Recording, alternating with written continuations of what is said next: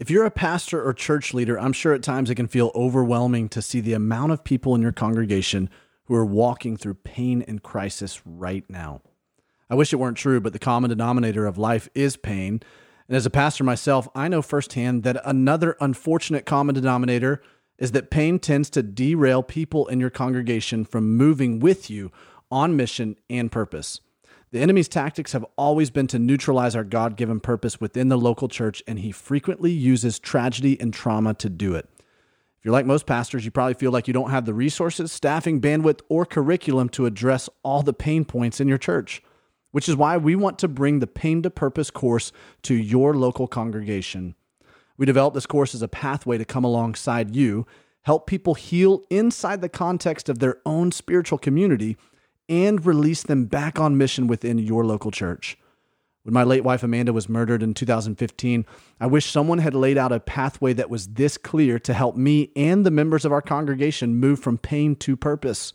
After tens of thousands of dollars spent on counseling for me and my staff, hundreds of hours of interviewing others who have walked through pain on this podcast, and dozens of hours of reading and researching everything I could get my hands on, we've finally created that pathway. And we'd love to come alongside you to bring it to your congregation in a way that's extremely affordable. If you're interested in finding out more about the Pain to Purpose course, head over to mypaintopurposeplan.com/churches. I truly believe and have witnessed it firsthand that what the enemy means for evil, God wants to use to catalyze a renewed and even stronger sense of purpose within the members of your congregation. So again, if you'd like us to partner with you to make that happen, head over to mypaintopurposeplan.com/churches. That's mypaintopurposeplan.com/churches. Welcome to the Nothing is Wasted podcast, conversations designed to help you as you live, learn, and lead through pain. And now, the host of the Nothing is Wasted podcast, Davey Blackburn.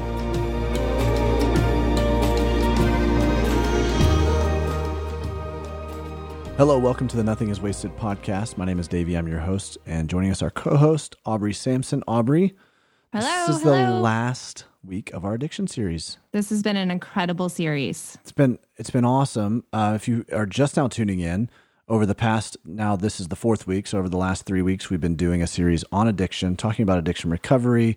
We've heard some incredible guests: Seth Haynes, Steve Arterburn, Alan Cothran. And today we have a conversation with Michelle and Cory Joy. And this one is unique in that it's a story of a mother and a father who lost a son to an addiction and to an overdose. Yeah. And it's pretty fresh when they're telling this story. Yeah. And so, oftentimes we have people who are kind of years removed from their tragedy. They have spent a lot of time processing it and articulating it. And so what we like to do is we like to talk to people sometimes when it's pretty raw as well, because we know many of you guys are experiencing the raw emotion of being in the midst of your tragedy right now. And we feel like it can relate on a completely different level. Yeah. But we just want to prepare you for the heaviness of this. I do appreciate their willingness to be so vulnerable in the heart of what is obviously still quite a grief journey for them. Yeah.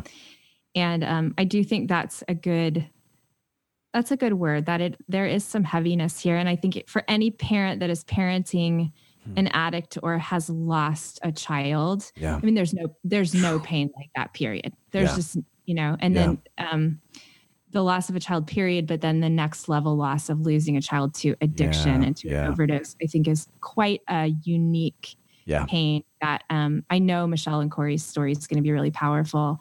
I don't know about you, Davey, but in our experience as pastors, Kevin and I have done not a lot of funerals of addicts, but we did one a few years ago that has stuck in my mind because he was a young man in his early 20s. And it was a deeply difficult funeral. One, because you're grieving not just the life lost, but the life that could have been. Yeah, right. Had he not struggled with this disease and these demons, really. Yeah. But then I think the other layer of grief for a lot of parents who are parenting addicts or have lost a child to addiction is this family in particular felt some relief. Yeah. because the struggle was over. And you almost, I know for those parents, they almost hated to admit that out loud. There's a sense of guilt, but I think that's part of the reality is like, now there can be some peace because we're not chasing after these demons again and again and again. Well, I think that that's true to, our observations when, as we've walked alongside parents who have lost children to addiction is that the emotions are so complex. Yeah. In loss in general, the emotions are complex and there's a lot of things that you don't understand. And that's why it's important to articulate those emotions. That if you have an emotion that's confusing to you, don't bury it, don't stuff it because you're like, I don't know if anybody's going to understand this.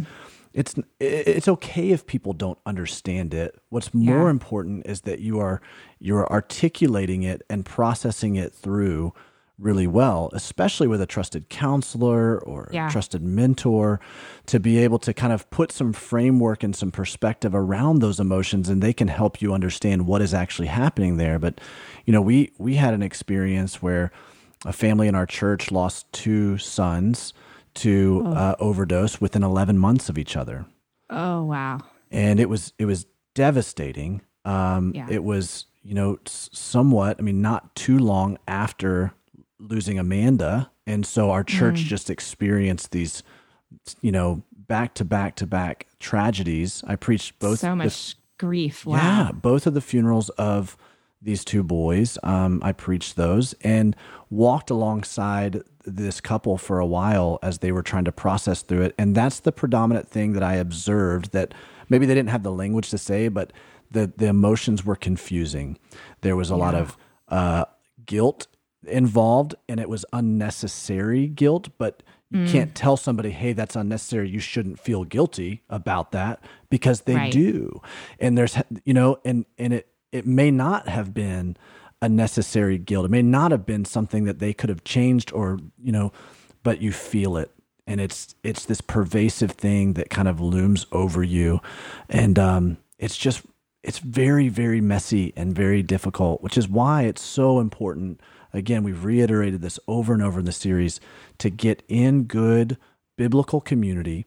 Yeah. Where you can begin to articulate these things and bring them to light and apply the Word of God, and with the power of the Holy Spirit that can help you break through some of these, not just the addictions, but also breaking through the processing of the aftermath or the ripple effect of these addictions.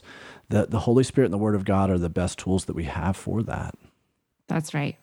And just to have a safe space to say those complicated emotions out loud, and to be able to wonder, you hate to wonder what could we have done differently, but I think that's part of the journey. That's part of the healing process. Yeah. And so again, just to be able to say aloud, we're having these feelings, we wish we weren't having them, but that somehow God is in the middle of that grief process, even as horrendous as it is. Absolutely. Because nothing is wasted, right? Not even such a horrific tragedy as the one that Michelle and Cory are going to share with us in their interview. Really, Aubrey, when it comes to loss in general, not just loss in this kind of a situation where parents are losing a child through specifically an addiction, but really loss in general, everyone struggles with some sort of guilt. It feels like, I don't want to be over general, but I feel like that's one of the common threads of the conversations that I'm having. Right. I experienced a form of feeling guilty for, several different things. Why wasn't I there to protect Amanda? There's survivor's guilt. And so again, just to reiterate, there are complicated feelings, and we don't need to kind of beat a dead horse here, but I do want you to begin to articulate those feelings out, even if they feel weird or if there's shame involved with those emotions.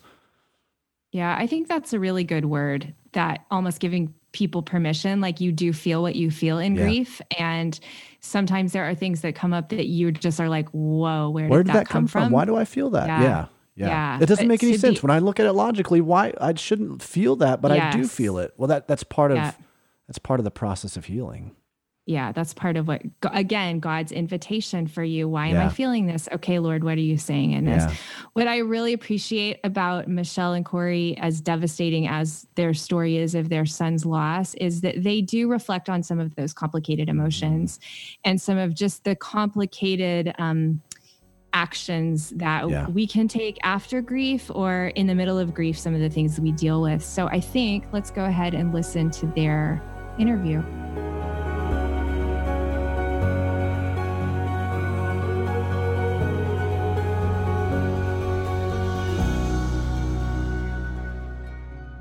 Cory, Michelle, great to have you guys on the podcast. Thanks for joining me. You're welcome. Great to be here. It's an honor. Thank you for inviting us. Well, I know your story is a very heartbreaking one. I know it's one that, it's hard to imagine it being filled with hope. But when I look at the two of you, I've gotten to know the two of you a little bit. I definitely see what God has done. And I think it's a very cool thing that it's part of your namesake, joy. Yeah. And that you're carrying the joy of the Lord, even though you've walked through some difficult things. And so I'm so grateful for you spending some time with me today. And I'm excited that our audience gets to hear your story and I get to hear the full breadth of it. Yeah. Yeah, absolutely. Anything that we can do. We definitely feel like the joy of the Lord has carried us in his peace. And so anything we can do to share with others, we're happy to do. Well, before we dive into kind of the just chronology of what took place in your story, would you just give me a little bit of context as to what your family looks like right now? What do you guys do? What does life look like in present day? Absolutely. All right. So we're bored. We just do nothing. We sit around. No, that's not true. The opposite. We're busy. So we are pastors of a church plant that just passed a 1 year mark. And wow. Congratulations. Yeah. Thank you. Yeah. And so that has been busy. I do work in an office in Indianapolis 3 days a week as an estimator and project manager and leadership development and things like that. And so our youngest son just graduated high school and is working and, working on relationships and we're, that's day to day. When you're a pastor's doing development and stuff like that, discipleship and community building and then we're very involved. We're a small community, so we're very involved. And so I teach fourth grade at a local elementary school. So this will be my 19th year teaching in our school district. So, and we also, through our loss, started a ministry called Do Something. And so we sit on the board of that. Cory is the president of that board, and I'm a member of that board. And so that is something that we do as well, in addition. Yeah. Wow. Very cool. You just mentioned that you started this organization out of your loss. I would love to kind of take a deep dive back into the story of your loss and where it started. So why don't you take us back and kind of talk through that with me? Okay. You want to start? Caleb, Cory and I got married. We were right out of high school, and we had Caleb about a year after we were married, and he was an only child for 12 years.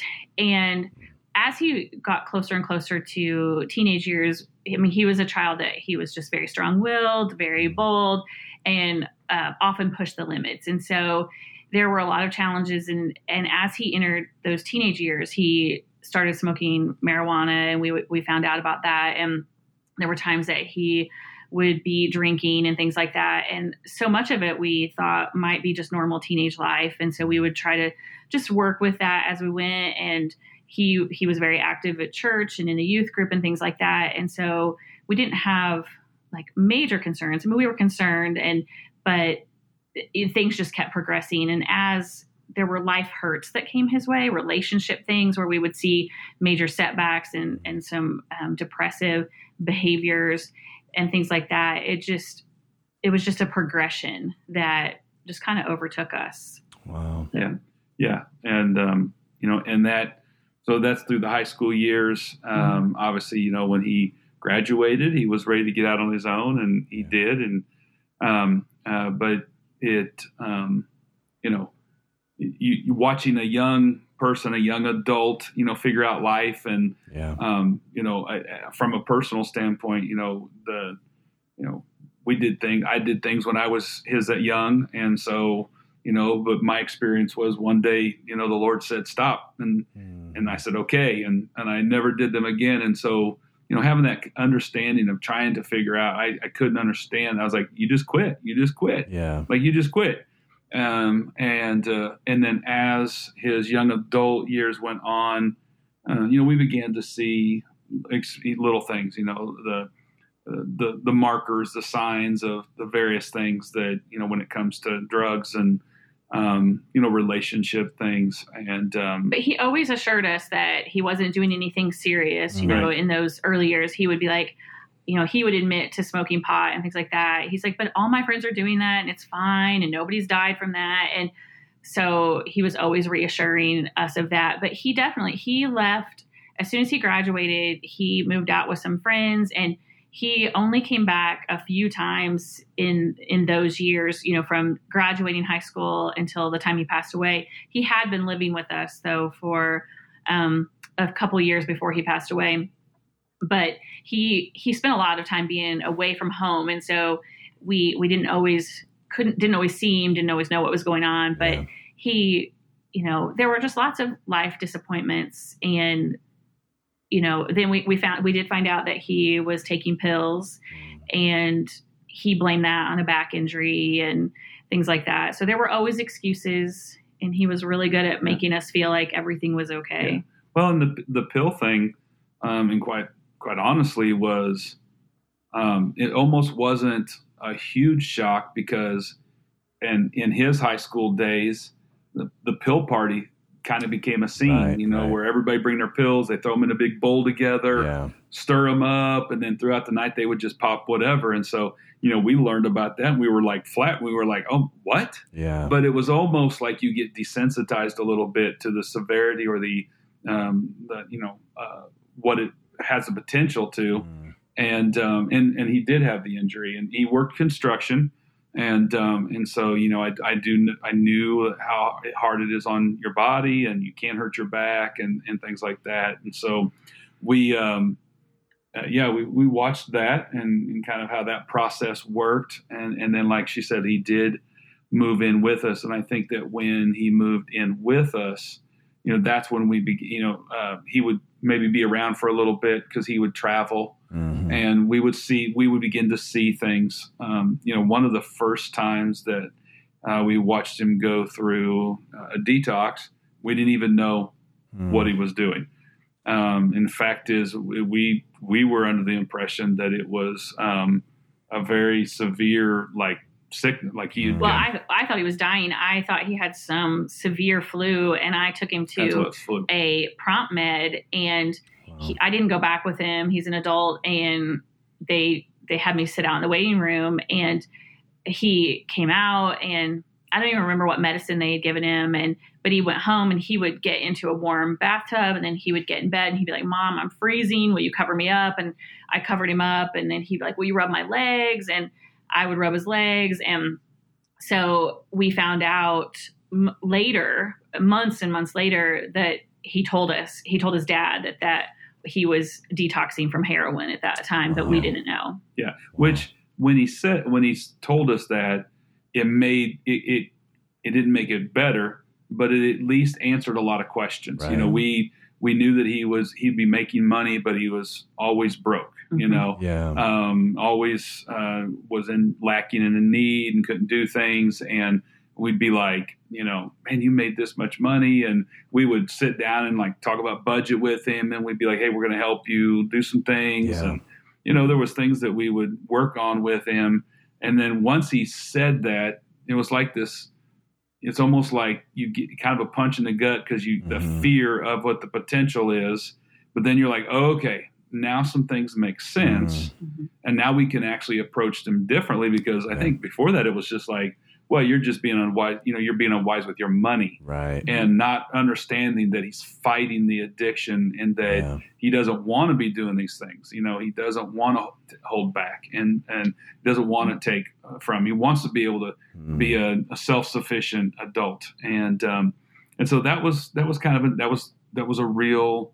I think that was a real eye opener in that. Okay.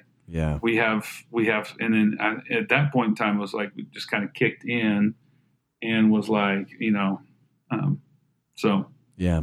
How, Cory, you just mentioned something about like even some of the choices that you made growing up, and how one day the Lord got a hold of your life and you just quit, and that was kind of the philosophy that you carried into this situation, which makes a lot of sense. I mean, there's so many stories of people who it's the complete 180 story. It's like, absolutely. But then there's also the stories of, like what Caleb is dealing with here of an addiction that has grabbed hold of him and relapsing and all of this different type of thing. How did watching that begin to kind of open your eyes to the nature of addictive behavior, the nature of what a stronghold addiction is, and what it can, what kinds of, things, even now as you reflect back on it, what kinds of things that need to be done in order to try to break free from those things? Well, for me, in my mind, looking at it, I realize now how strong addiction is, that it doesn't matter, like, no matter how much you love your family, and no matter, he has a daughter, and he had a little brother that he absolutely loved and adored. And he'd get home from work and being with friends late at night. He'd come in and take a shower, and then he would get on Hudson's bed with him, and they would play video games together. They would talk. And so I could see how much that he loved his brother and loved us.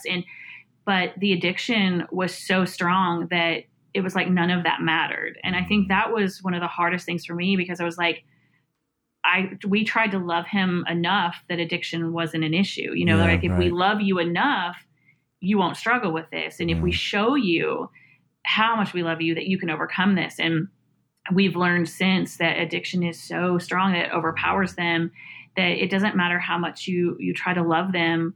It's so strong. Yeah. And you feel very powerless in it because you're trying to do everything right. We posted scripture in his room. I would write scripture on whiteboard. I'd pray over his room, and we just tried to show him how much we loved him, and it just never seemed to be enough.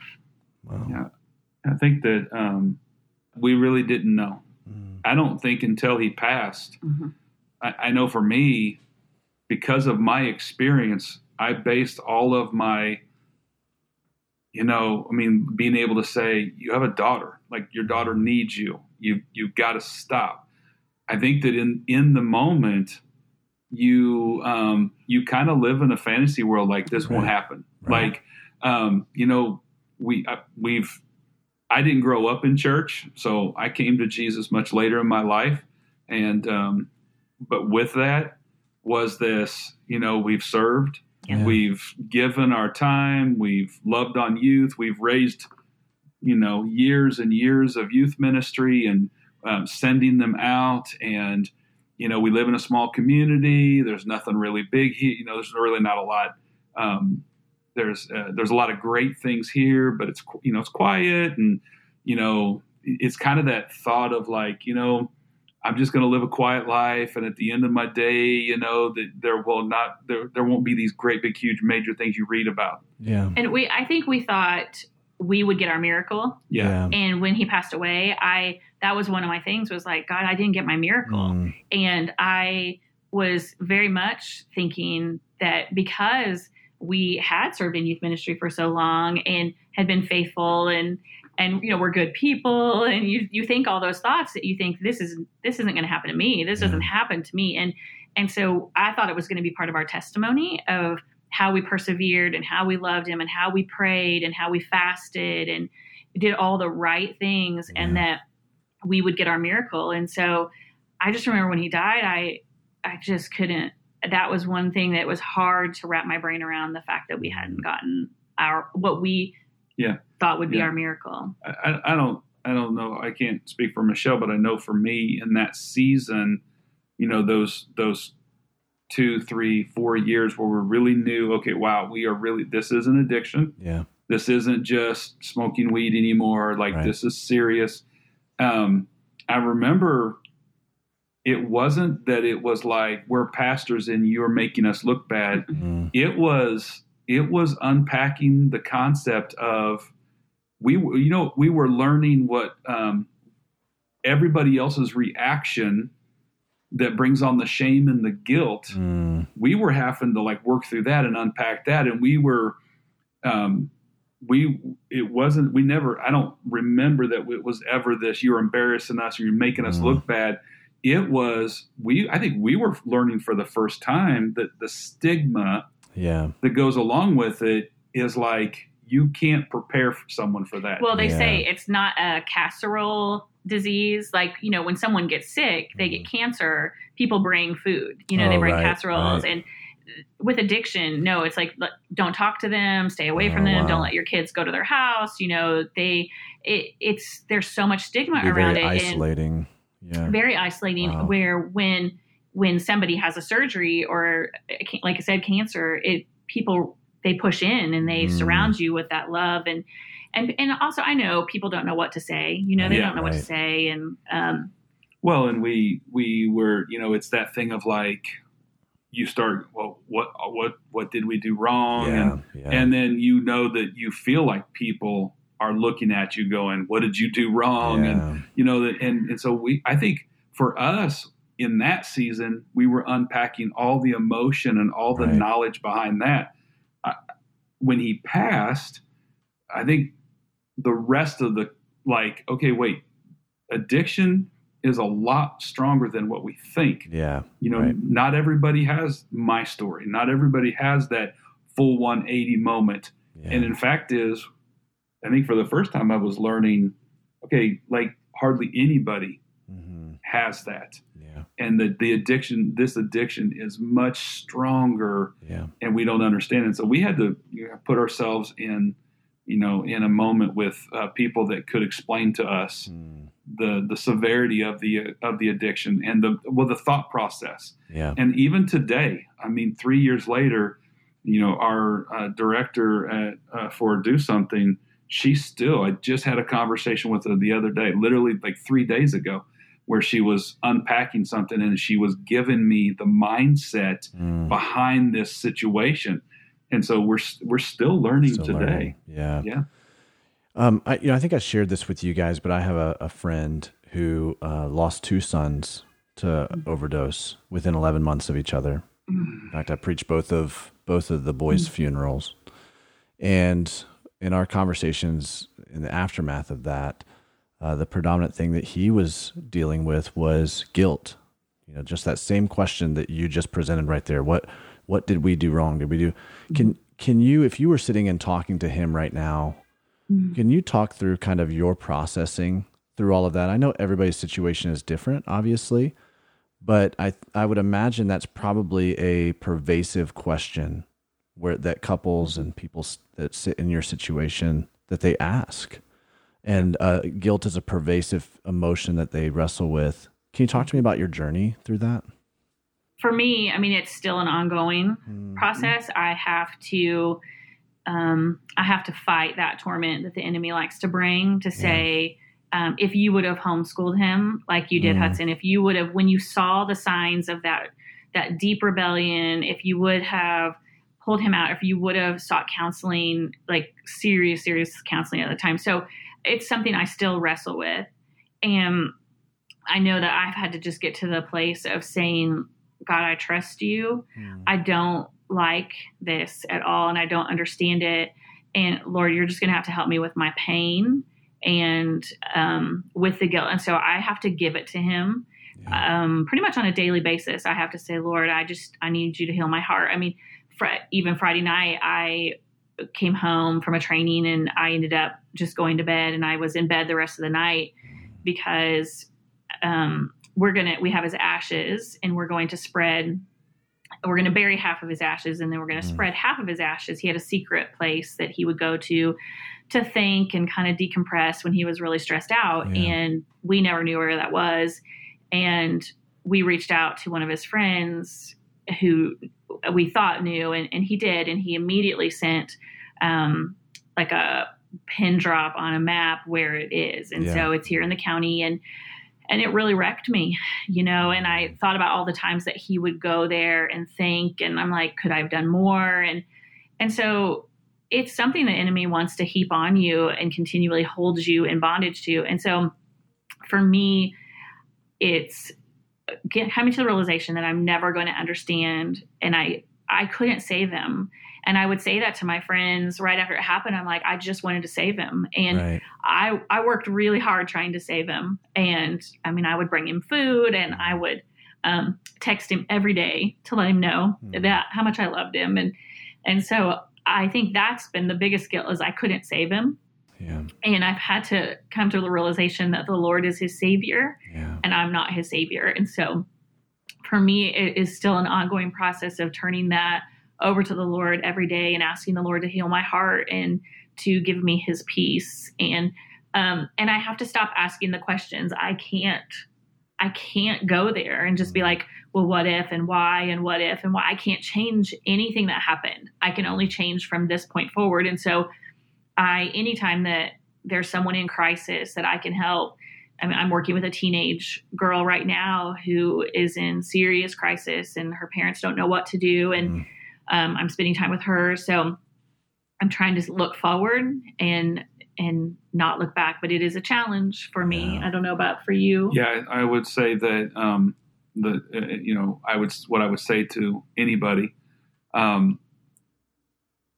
we all make mistakes as parents. A lot of times when it's your first one, you're learning how to be a parent. Yeah.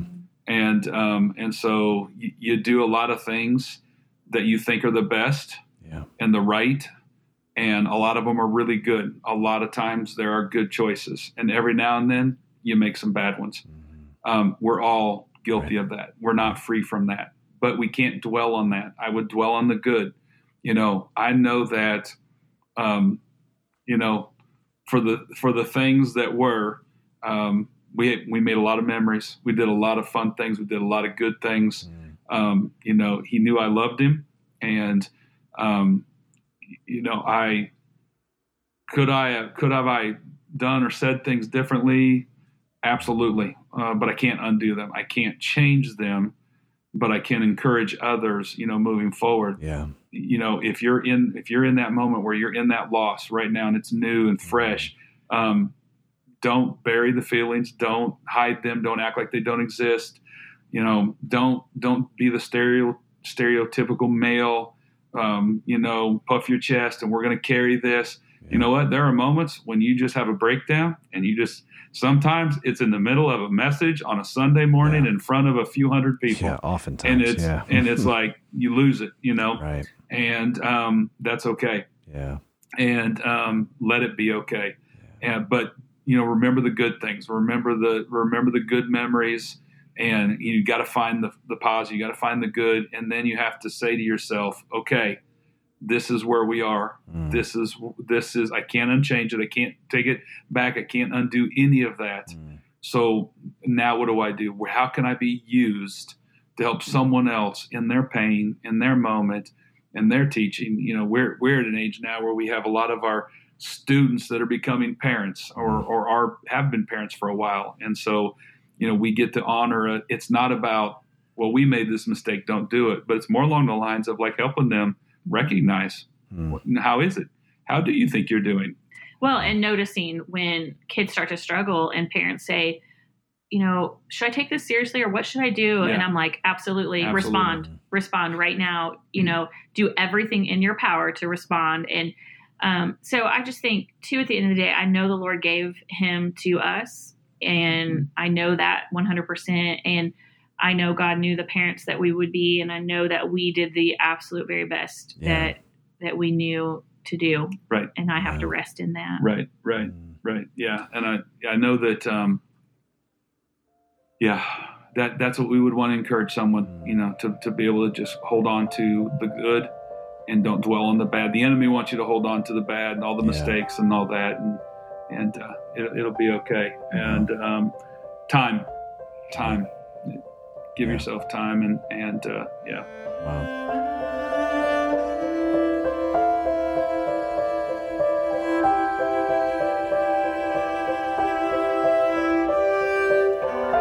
If you have found yourself in a place like Michelle and Cory, where someone in your life is battling an addiction or in any type of pain, we recommend seeking out Christian counseling. We can't carry the pain of others without inevitably taking some of it on ourselves.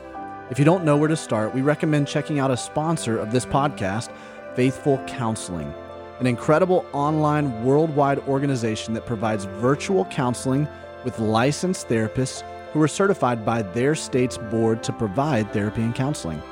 Faithful Counseling is designed as a solution for people seeking traditional mental health counseling, but would prefer hearing from the perspective of a Christian.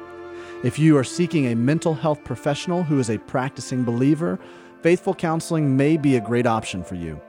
Once you're matched with a counselor in 24 hours or less, you can connect with them anytime via your computer, tablet, or mobile phone, through video calls, phone calls, or even text messaging. They also have weekly group-in-R sessions where members can learn in a group environment with a counselor about various topics that we all face. Just to clarify, Faithful Counseling is not a crisis line, but it can be an incredible resource for you on your healing journey. Faithful Counseling costs $65 per week, and financial aid is available for those who qualify, which you can apply for during the sign-up process. To learn more, go to faithfulcounseling.com/nothingiswasted.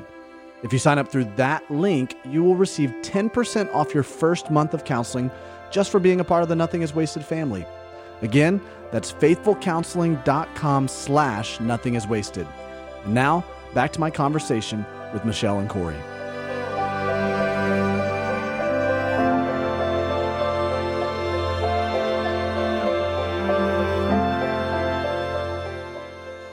I want to kind of jump back a little bit in the storyline, and to the degree that you guys feel comfortable, I'd love for you to kind of walk me through a little bit of like the day when Caleb passed away and kind of your immediate feelings and reactions there.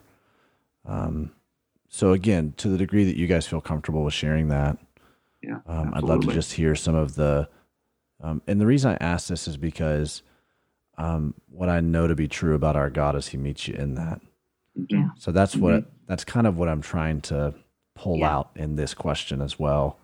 I just would love for you guys to walk me through that day.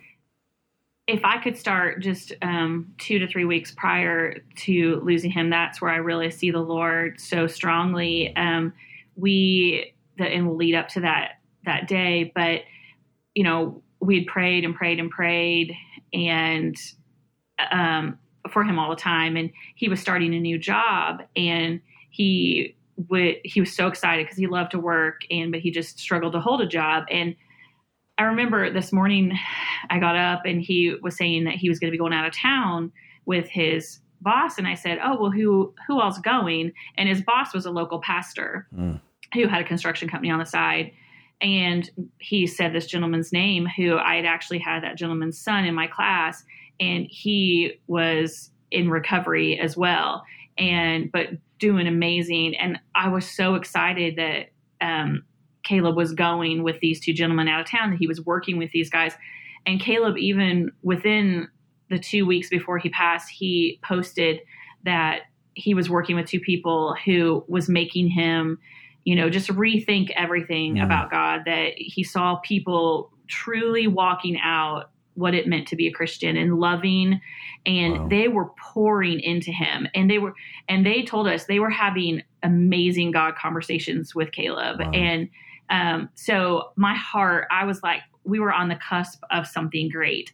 And we have found out since he passed that he told them that he was struggling again with addiction, that he had been clean all summer. He'd been sober all summer, but that he was using again, and that, but he was going to change. He was ready to stop, and he was ready to get his life together. And they were so encouraging, and they paid him that Friday night, September 1st. And they told him, they said, be careful. They knew, they were giving him his paycheck, and he was like, yeah, I'm ready. I'm going to get myself together. And so that Friday night, he owed me a little bit of money, and he paid me the money he owed. And then he didn't have his license. And so he asked if I would take him into Morgantown to get some food. And so I took him into Morgantown to get some chicken, and he got some for his brother, and he got his brother a chocolate milk. And we went back to the house and had dinner. Like, they ate together. And then he said he was going to leave. And I kind of got, my stomach kind of sank, and I was like, cause I was hoping he was just going to stay home. Yeah. But he was like, and I was kind of teasing around. I'm like, make sure you behave. And he's like, you should have spanked me more when I was a child, Mom. He was like, you didn't spank me enough. And just kind of joking around. And then he left. I went to bed before he got home. He came back home. I was still up. Yeah, Cory was still up. Yeah, I was still up, and he came in, and we were talking, and he said something. He had offered me this food earlier, and when he came in, he was like, Dave, did you eat the food? I was like, no, go. It's all in the fridge. He's like, oh, good, I'm starving, and we just kind of chit-chatted a little bit. Yeah. And I think he said something about he was going to go somewhere the next day. He was going to, for extra money, he was going to go to the church right by us that his boss was the pastor at, and he was going to paint. And so he was really looking forward to that. And he was just loving his job, loving his boss and coworker. And we just saw such hope in him and an excitement that we hadn't seen for a long time.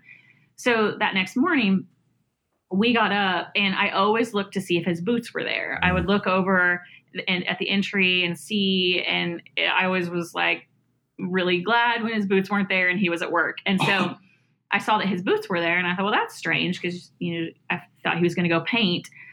So I went in, and Cory was sitting at the kitchen table working on something, and I sat down, and we were just kind of talking what we were going to do for that day. And it was September 2nd. It was Labor Day weekend, and we were just talking about it. And I messaged Caleb on Facebook, and I just said, hey, I thought you were going to go paint today.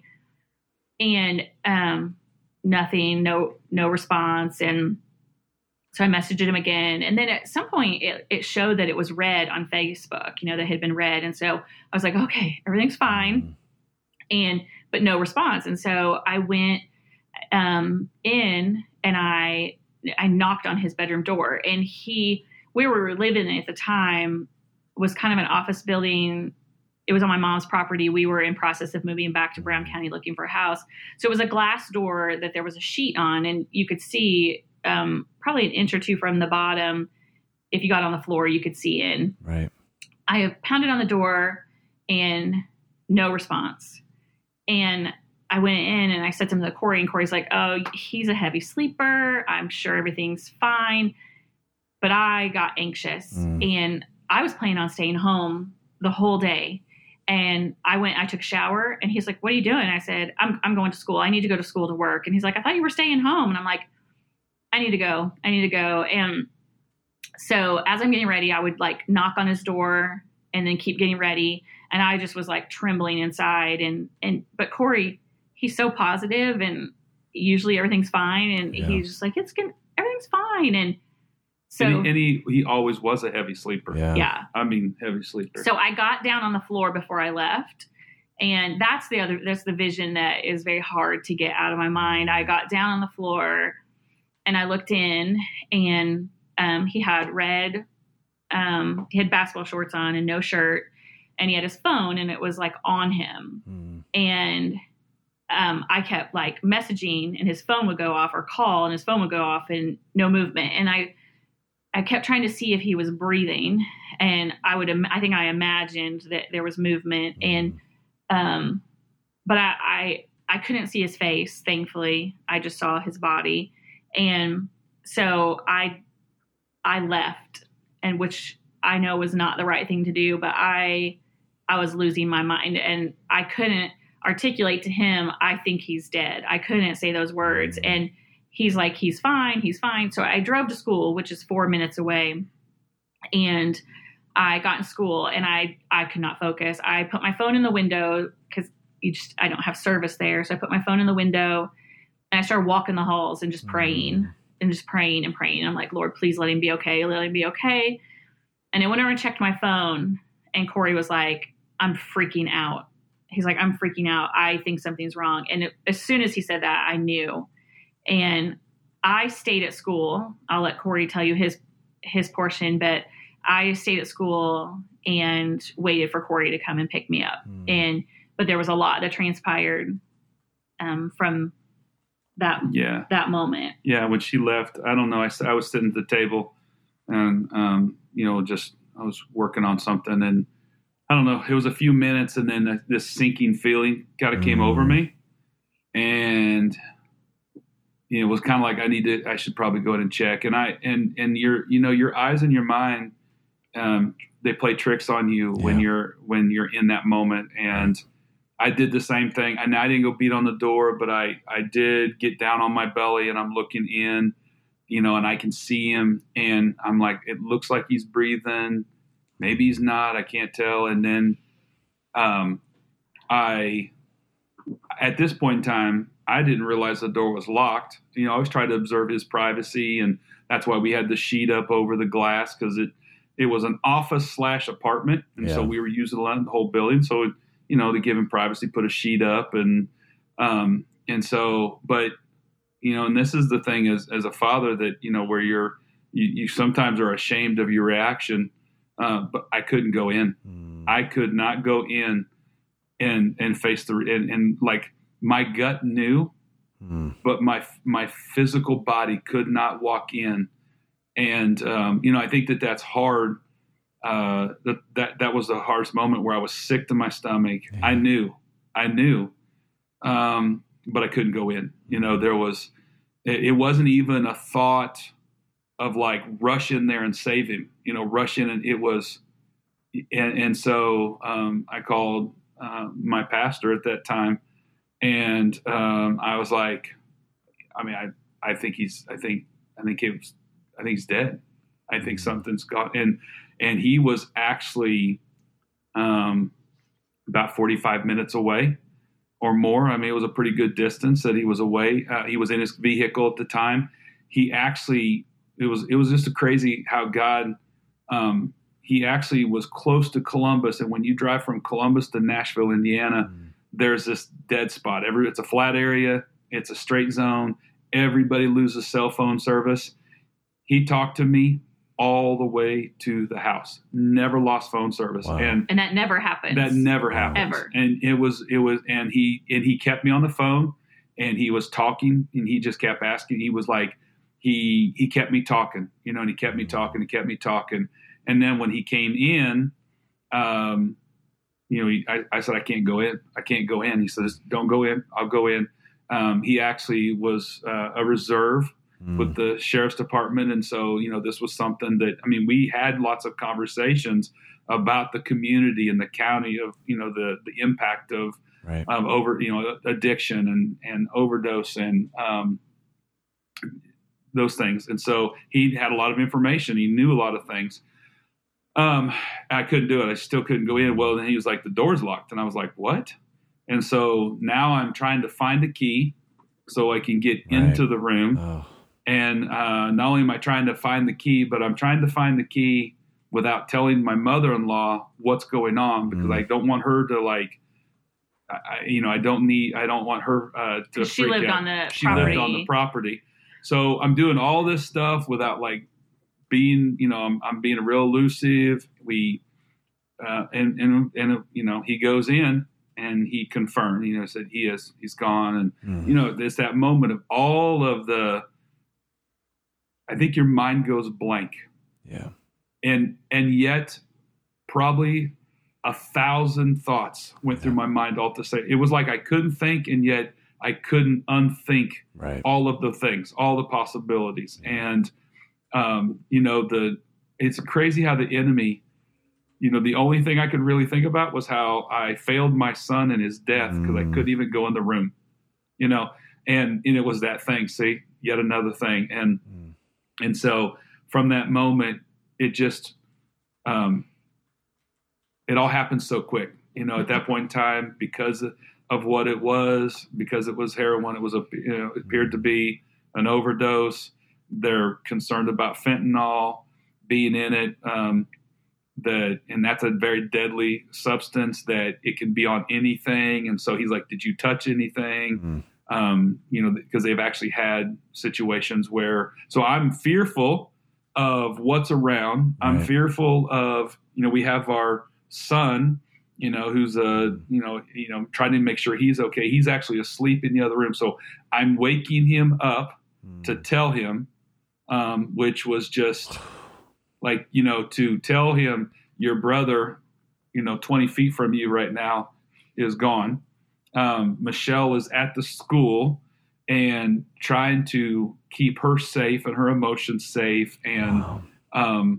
And we have, we as parents have had a lot of, what we would call intense fellowship, about just all of it. And so trying to, she kept saying, do you need me to come there? And I'm like, no, you stay there. But encourage saying, you need to stay there. You don't need to see all this. You don't need to be a part of all this. My mother-in-law comes up because now she sees what's going on. And, it's one of those moments. It's like, you got all these visions in your head, but it almost spirals out of the sanity goes out. Yeah. And it's a moment of like, you feel like you're losing your mind and you actually have no clue. It's surreal. And it's like you're just there, part of the process, and have no control over anything.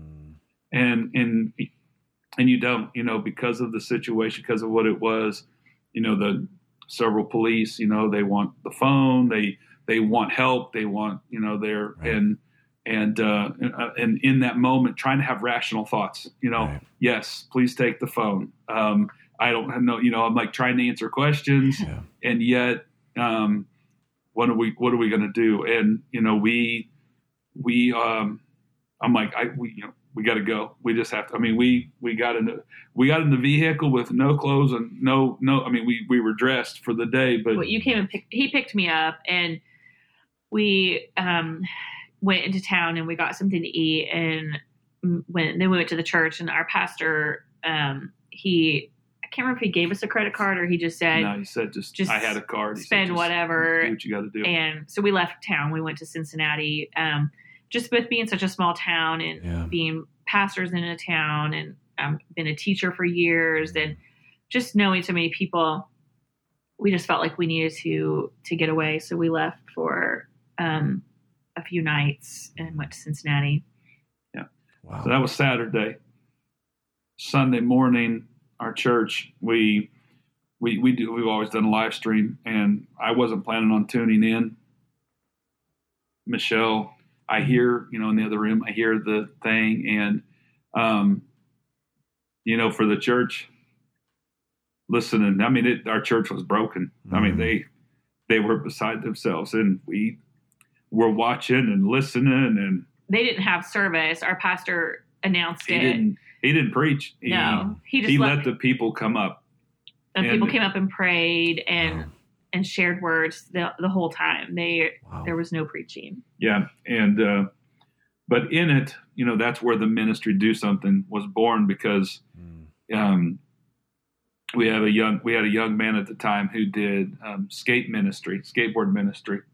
And, he would get a hard time from the older generation, talking about, you're wasting your time. You need to get a real job. You need to do these things. And he just point blank was like, you people, you come down on, this ministry. You know what kind of ministry it is? That's a Do Something ministry. And Michelle's like, that's it. I wrote it down.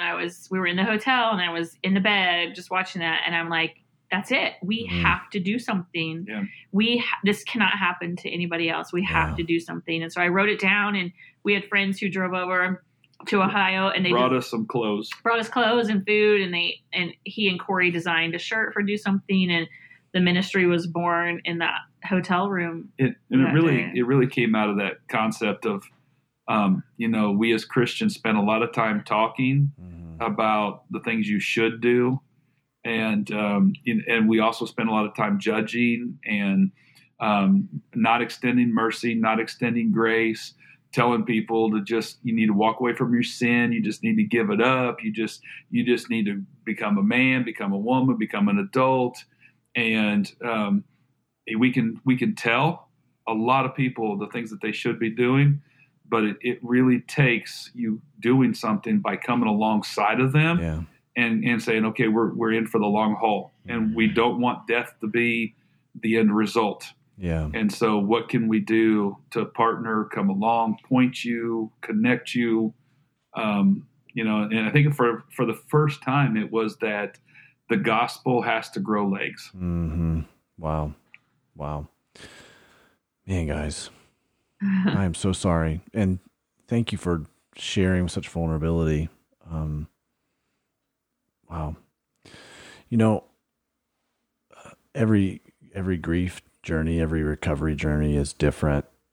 I wonder if you can kind of walk through just a little bit, because I want to talk about do something some more here in just a second, but I wonder if you can walk through first how that grief and recovery journey in the weeks and months and even couple of years of aftermath was for you guys.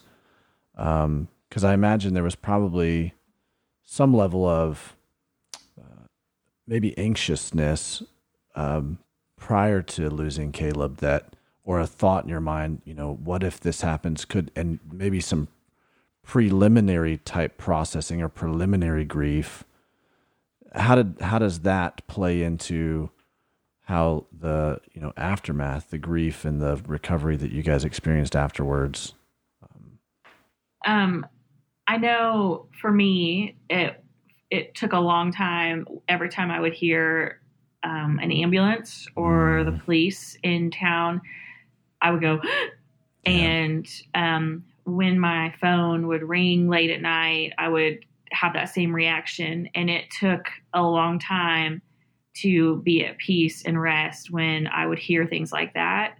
And so that was part of my process of grieving and just the trauma. There was so much trauma because we had almost lost him a year before. I mean, it was bad. He was in the hospital and the police, I mean, it was serious. And so every day I was afraid he was going to commit suicide or die some way. And so I think for me, the grief process after he passed was just a lot of trauma every time I would hear a siren or see police or an ambulance. And then one thing I struggled with is fear with Hudson, who is, now 18. And I mean, just such a solid kid who he not going to do drugs. And he's told me, he's like, Mom, I saw what Caleb put you through, and I could never do that to you. And I won't ever do that to you. And, but I parented out of fear with him. There were a lot of decisions I made out of fear over the last 2.5, almost 3 years now. And I would go to him and I would say, Hudson, I need you to forgive me. I am parenting out of fear. I'm so afraid of losing you. And he's so gracious. He's like, Mom, I understand. And I'm so sorry. And there was one time that he was in the bathroom and I knocked on the door and he didn't respond. And I lost it. I started beating on the door and he was like, he responded and I was like, you can't ever do that to me again. And his dad talked to him and was like, you have to respond when, and so working through and allowing the Lord to heal that trauma. I've gone to some different women's events and we put Hudson in counseling with a dear lady in Bloomington for a short period of time. We wanted to make sure that he had someone to talk to because he very much felt like he didn't want us to see him grieve because he didn't want to add to our grief. And so he's amazing. And so we put him into counseling and until, she felt like he was okay. And I've put myself into ministry situations where I've had a lot of ministry, a lot of prayer, a lot of inner healing. And, it's been a process. It's still very hard, but I can feel the Lord healing me layer by layer. There are things that take me back. There are seasons, there are places, shirts. When I see young men dressed in a certain way that he would dress in, it takes my breath away. And so I still, if I see a man that has a beard with a lot of red in it, and there are certain things that, I mean, it's a process, right. But the Lord just really allowing myself to be in ministry situations to be vulnerable and open up and allow people to pray with me and pray for me. And I know that's been really helped me in my grief process. Yeah. I think that grief process is different. I'm not one, I don't bury my feelings. I think it's different for a man and a dad. You don't have a lot of men around you going, "Hey, can we pray for you?" Fact is, I'm pretty open. I'm pretty transparent. My feelings are, if I'm going to cry, you're going to see me crying. Yeah. And so I think a lot of times that's for others that's been uncomfortable. In fact, they're kind of like, we don't know what to do with this. But they can't know because they've never experienced it. I think, like she was talking about Hudson, parenting, there was one night when he wanted to go do something and my gut was like, and I told him, I said, I need you to give me a minute. I need you to give me a few minutes because my no is out of fear. But my heart knows that yes is the right answer, but I can't say it yet. And, there were moments that I think that it's taken this amount of time to get to be able to even say that. Yeah. I think that there were times when you just said no to something because it wasn't even a thought. It wasn't even a recognition I'm parenting out of fear until you have that, the Holy Spirit begins to reveal to you, you're operating in fear. Wow. Yeah. I've got this. Wow. I've got this. Do you trust me? And I'll be honest with you. There are moments when you have the Holy Spirit ask you that question and you go, your first thing is, I trusted you with Caleb and look how that turned out. And then you have to process that. And the Holy Spirit says, yep, I know. And it's okay. But I think that that's the reality. I think that being honest and being real through your grieving process, there have been times that Michelle's done a lot of ministry. She's gone through, and for me, my healing process really kicks in when I know that she's healing. When I know that she is able to make a decision or approach a situation where it's not out of fear, then that helps my healing process because I go, okay, she's good, she's healing, and she's not operating out of that. Because what I can't say to her is, hey babe, you need to not act that way because you're being fearful, because that doesn't help her. No. That doesn't help her in the process. So I have to let her be her, and I have to let her healing process. And as I see her healing, then I know as a husband, as a co-laborer in the kingdom, I'm like, okay, if she's getting healthy, I now am getting healthy because we're one. And so mine comes a lot through her. And then a lot of just realization and recognition of, when I'm wrestling with the Holy Spirit, and saying, that those moments. And so, but it's we're 2.5, almost 3 years in. It'll be 3 years in September. Be 3 years. People that say, time heals.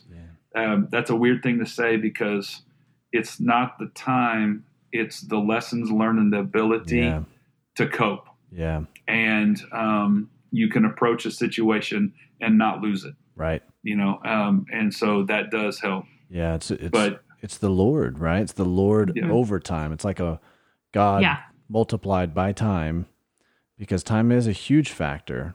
It takes time. It's a process for all of us to heal. It like what you just articulated, it was a process for you to begin to go, wait, here's the emotional response that I have toward Hudson over this particular choice or situation or decision, right? And for me to be able to now put distance between the emotional response and what I know is true and right and then I can trust the Lord with this. It takes time to do that. Right. That doesn't happen overnight because the trauma has informed you to do something different. The trauma has informed you to say, no, you have a reason to fear. You have a reason to be. Right. But it's so beautiful to hear you guys say, and powerful to hear you say, over the course of time, as the Holy Spirit has done his work, we've been able to separate ourselves, distance ourselves from those immediate emotions. Not that we don't have them. We have them still. Yeah. But we've learned we've got tools to now utilize when those moments come up. Yeah. Yeah. Yeah. It's so true. Wow. I don't know how people how people make it who they don't have the Lord. And I know that sounds like so cliche to say, but that's why we see so many broken people who then start struggling with their own addiction, because I have gained so much compassion for people who don't make good choices in their grief. I remember when we were in Cincinnati right after, that weekend that Caleb passed, I was in a store and I was actually trying to hurt my hands. I was pushing on my hands as hard as I could and didn't even realize it. Right. And I was like, oh my word, this is why people cut. Right, this is why they cut, because there's so much pain inside of them. They don't know how to release it. And so they cut themselves, because before we would have youth who would say they were cutting. And in my mind, I'm like, that makes no sense to me. And I was sitting there, I was like, oh my word, this is why. And then I found myself, we don't drink.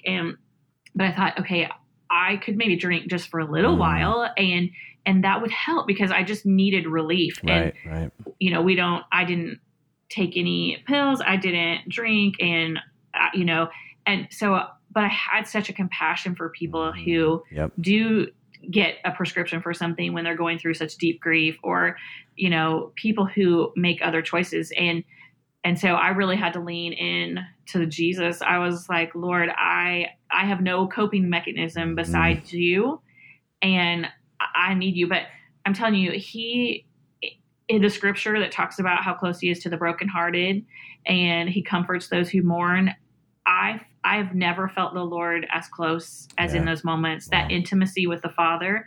But the other thing that I learned is the enemy is drawn to trauma, and he swoops. We see the buzzards out on the road when something's dead on the road. That's the enemy. So he knows trauma, he senses trauma, and he tries to be just as close. And we have to realize that in those moments of trauma, the enemy, that's where he's looking for an open door to attach addiction to you or some unhealthy coping mechanism. So I know that I was so thankful for dear friends I had one friend, she said, I am going to watch everything that you post on Facebook, and I want to help walk through this process with you. And she said, because we can get stuck in our grief and then it's unholy. Right. That mourning and grieving is holy. But she said, the enemy wants you to get stuck and then it's unholy. And she said, I know there's no judgment. Like, she just wanted to watch. And she said, I want to make sure you're progressing. Yeah. And if I feel like you're not progressive, I want to be able to speak into that. And I said, you have permission to do that. And so she's walked with me to make sure that I'm not stuck in my grief. Wow. That's so great. I'd love to hear a little bit about Do Something. One of the things that I just heard you say is that this empathy began to develop inside of you, begin to blossom inside of you, begin to understand why people in broken situations begin to make choices as they make them. And obviously this has contributed to the ministry that you guys are doing now, to step in and walk beside people who are in broken situations. Can you tell me a little bit about the ministry and what your aim is with that? Yeah. I can. I think that, so our heart behind the ministry is that getting rid of stigma and creating an environment of grace and mercy. And, there was one very large thing that goes back to how we handled and walked through some things. And it's created a statement that we say often to people when we first hear that they first come to us and they're like, I have someone in addiction, or I think this is happening. and you can tell there's panic in them. I will say to them, do not freak out on the outside. Freak out on the inside.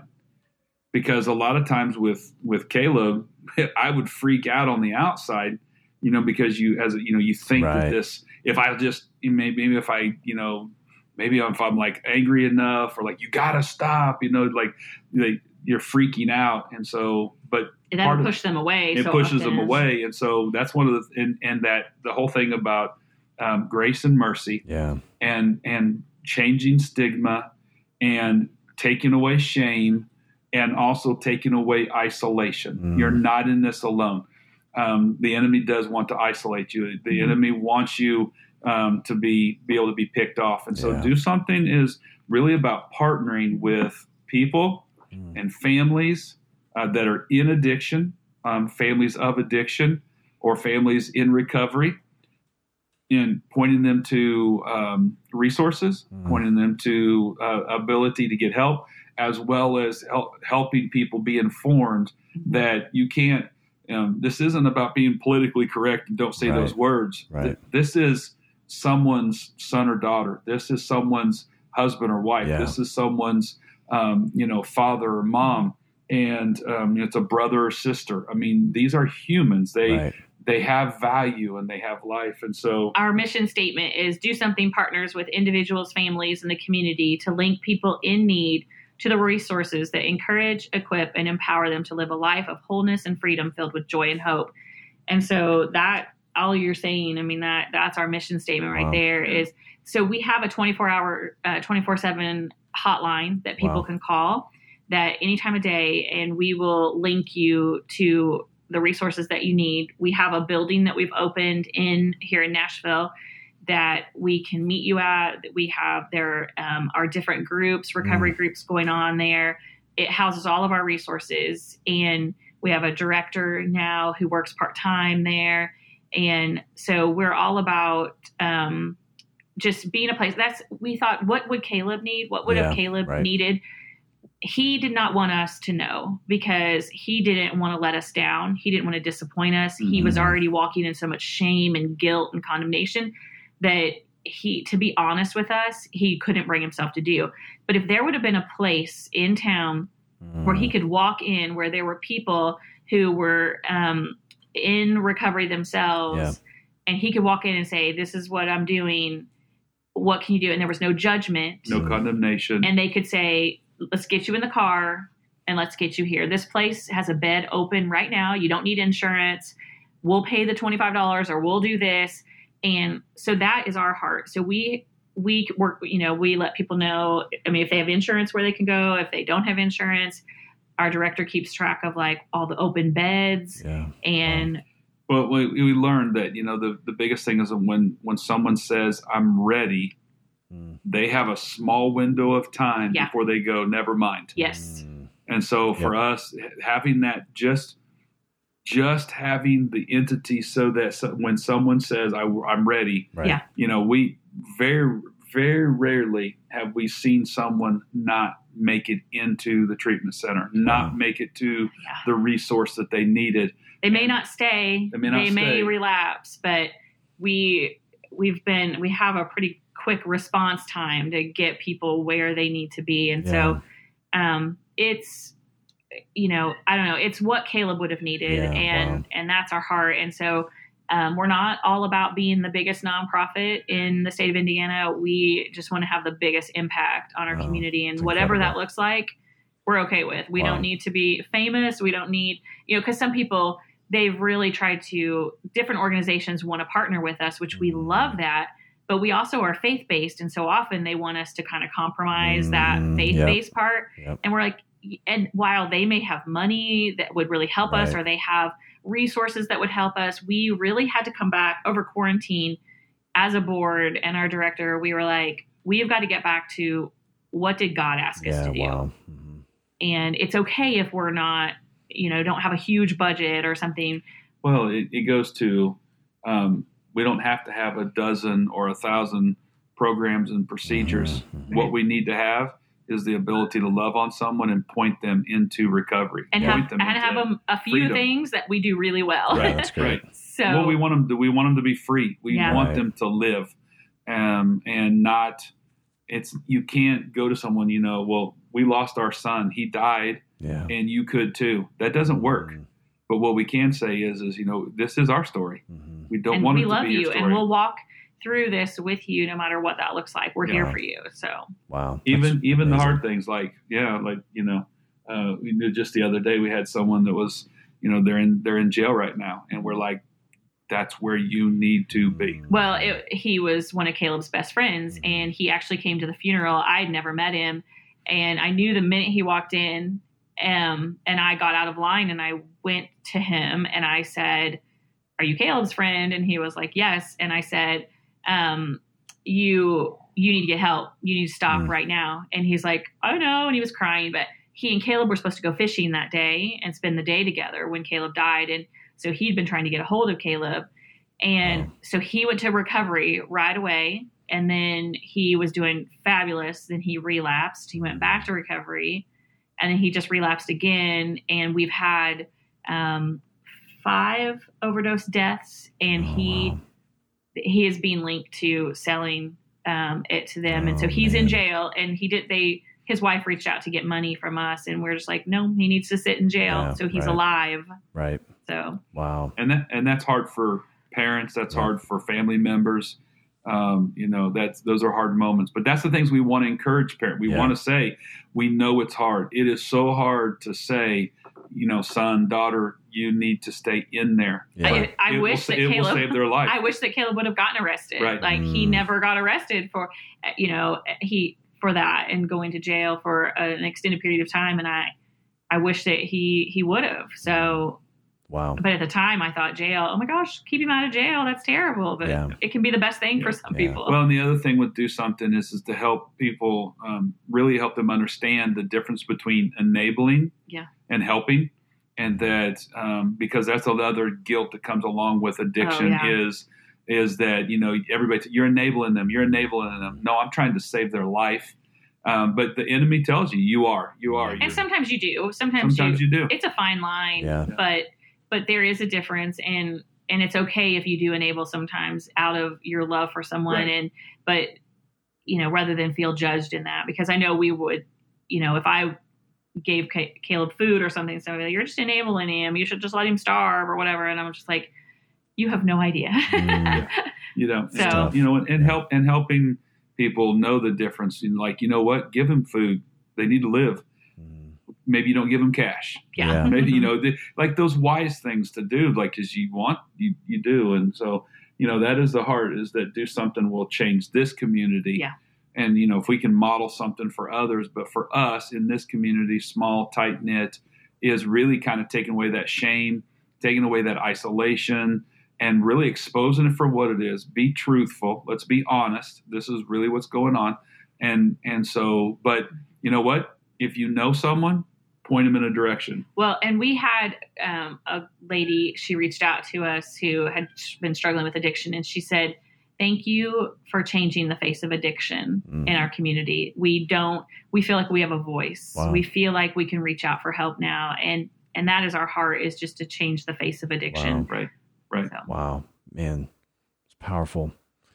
Wow. Thank you guys so much for sharing and your vulnerability, and sharing Caleb's story and your story. And I think it's remarkable what you're doing out of it, that you're, I don't mean to use a pun or anything, but that you're doing something, that you're, that you actually are taking a step, and you're modeling that, and you're allowing God to heal you even as you are helping to heal other people. It's a remarkable thing, and really proud of you guys for doing that. Thank you. Can you tell us where we can follow Do Something? You guys have a website? Mm-hmm.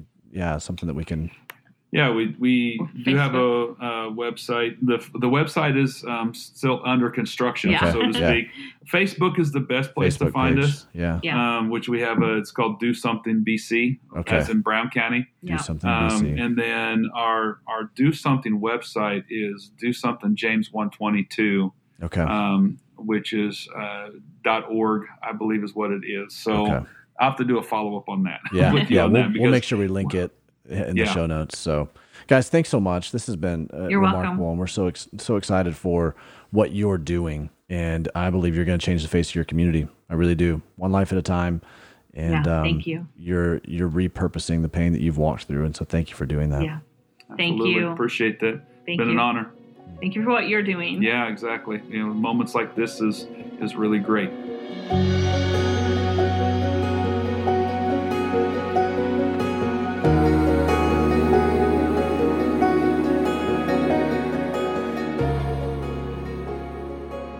Well, I hope that interview really ministered to you.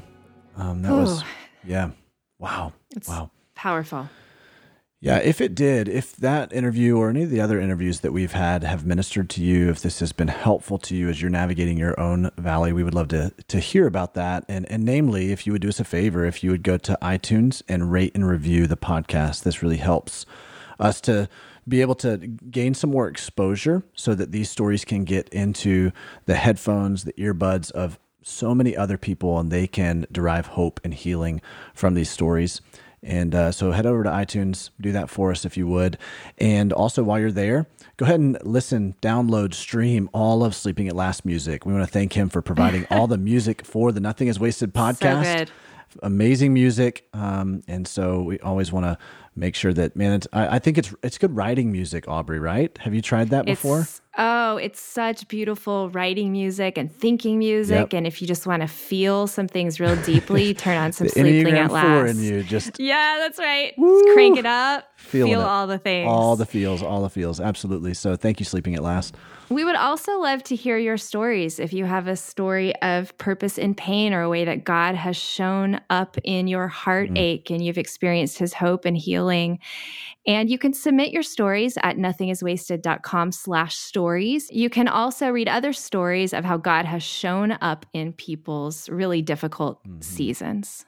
If you'd like to follow us on Instagram, we would love to see you there. You can find us at Nothing is Wasted Ministries. You can follow Davey at Davey Blackburn, and you can find me at Aubsamp, AUBSAMP. And next week, we are out of our addiction series. So this has been a fantastic series. Thank you guys for awesome series journeying with us on this. And we have a conversation, powerful conversation. They sat here in our podcast studio and shared their story. And you're not going to want to miss this one. It is with Steve and Aaron Ulmer. So why don't you listen to a little clip from my conversation with them.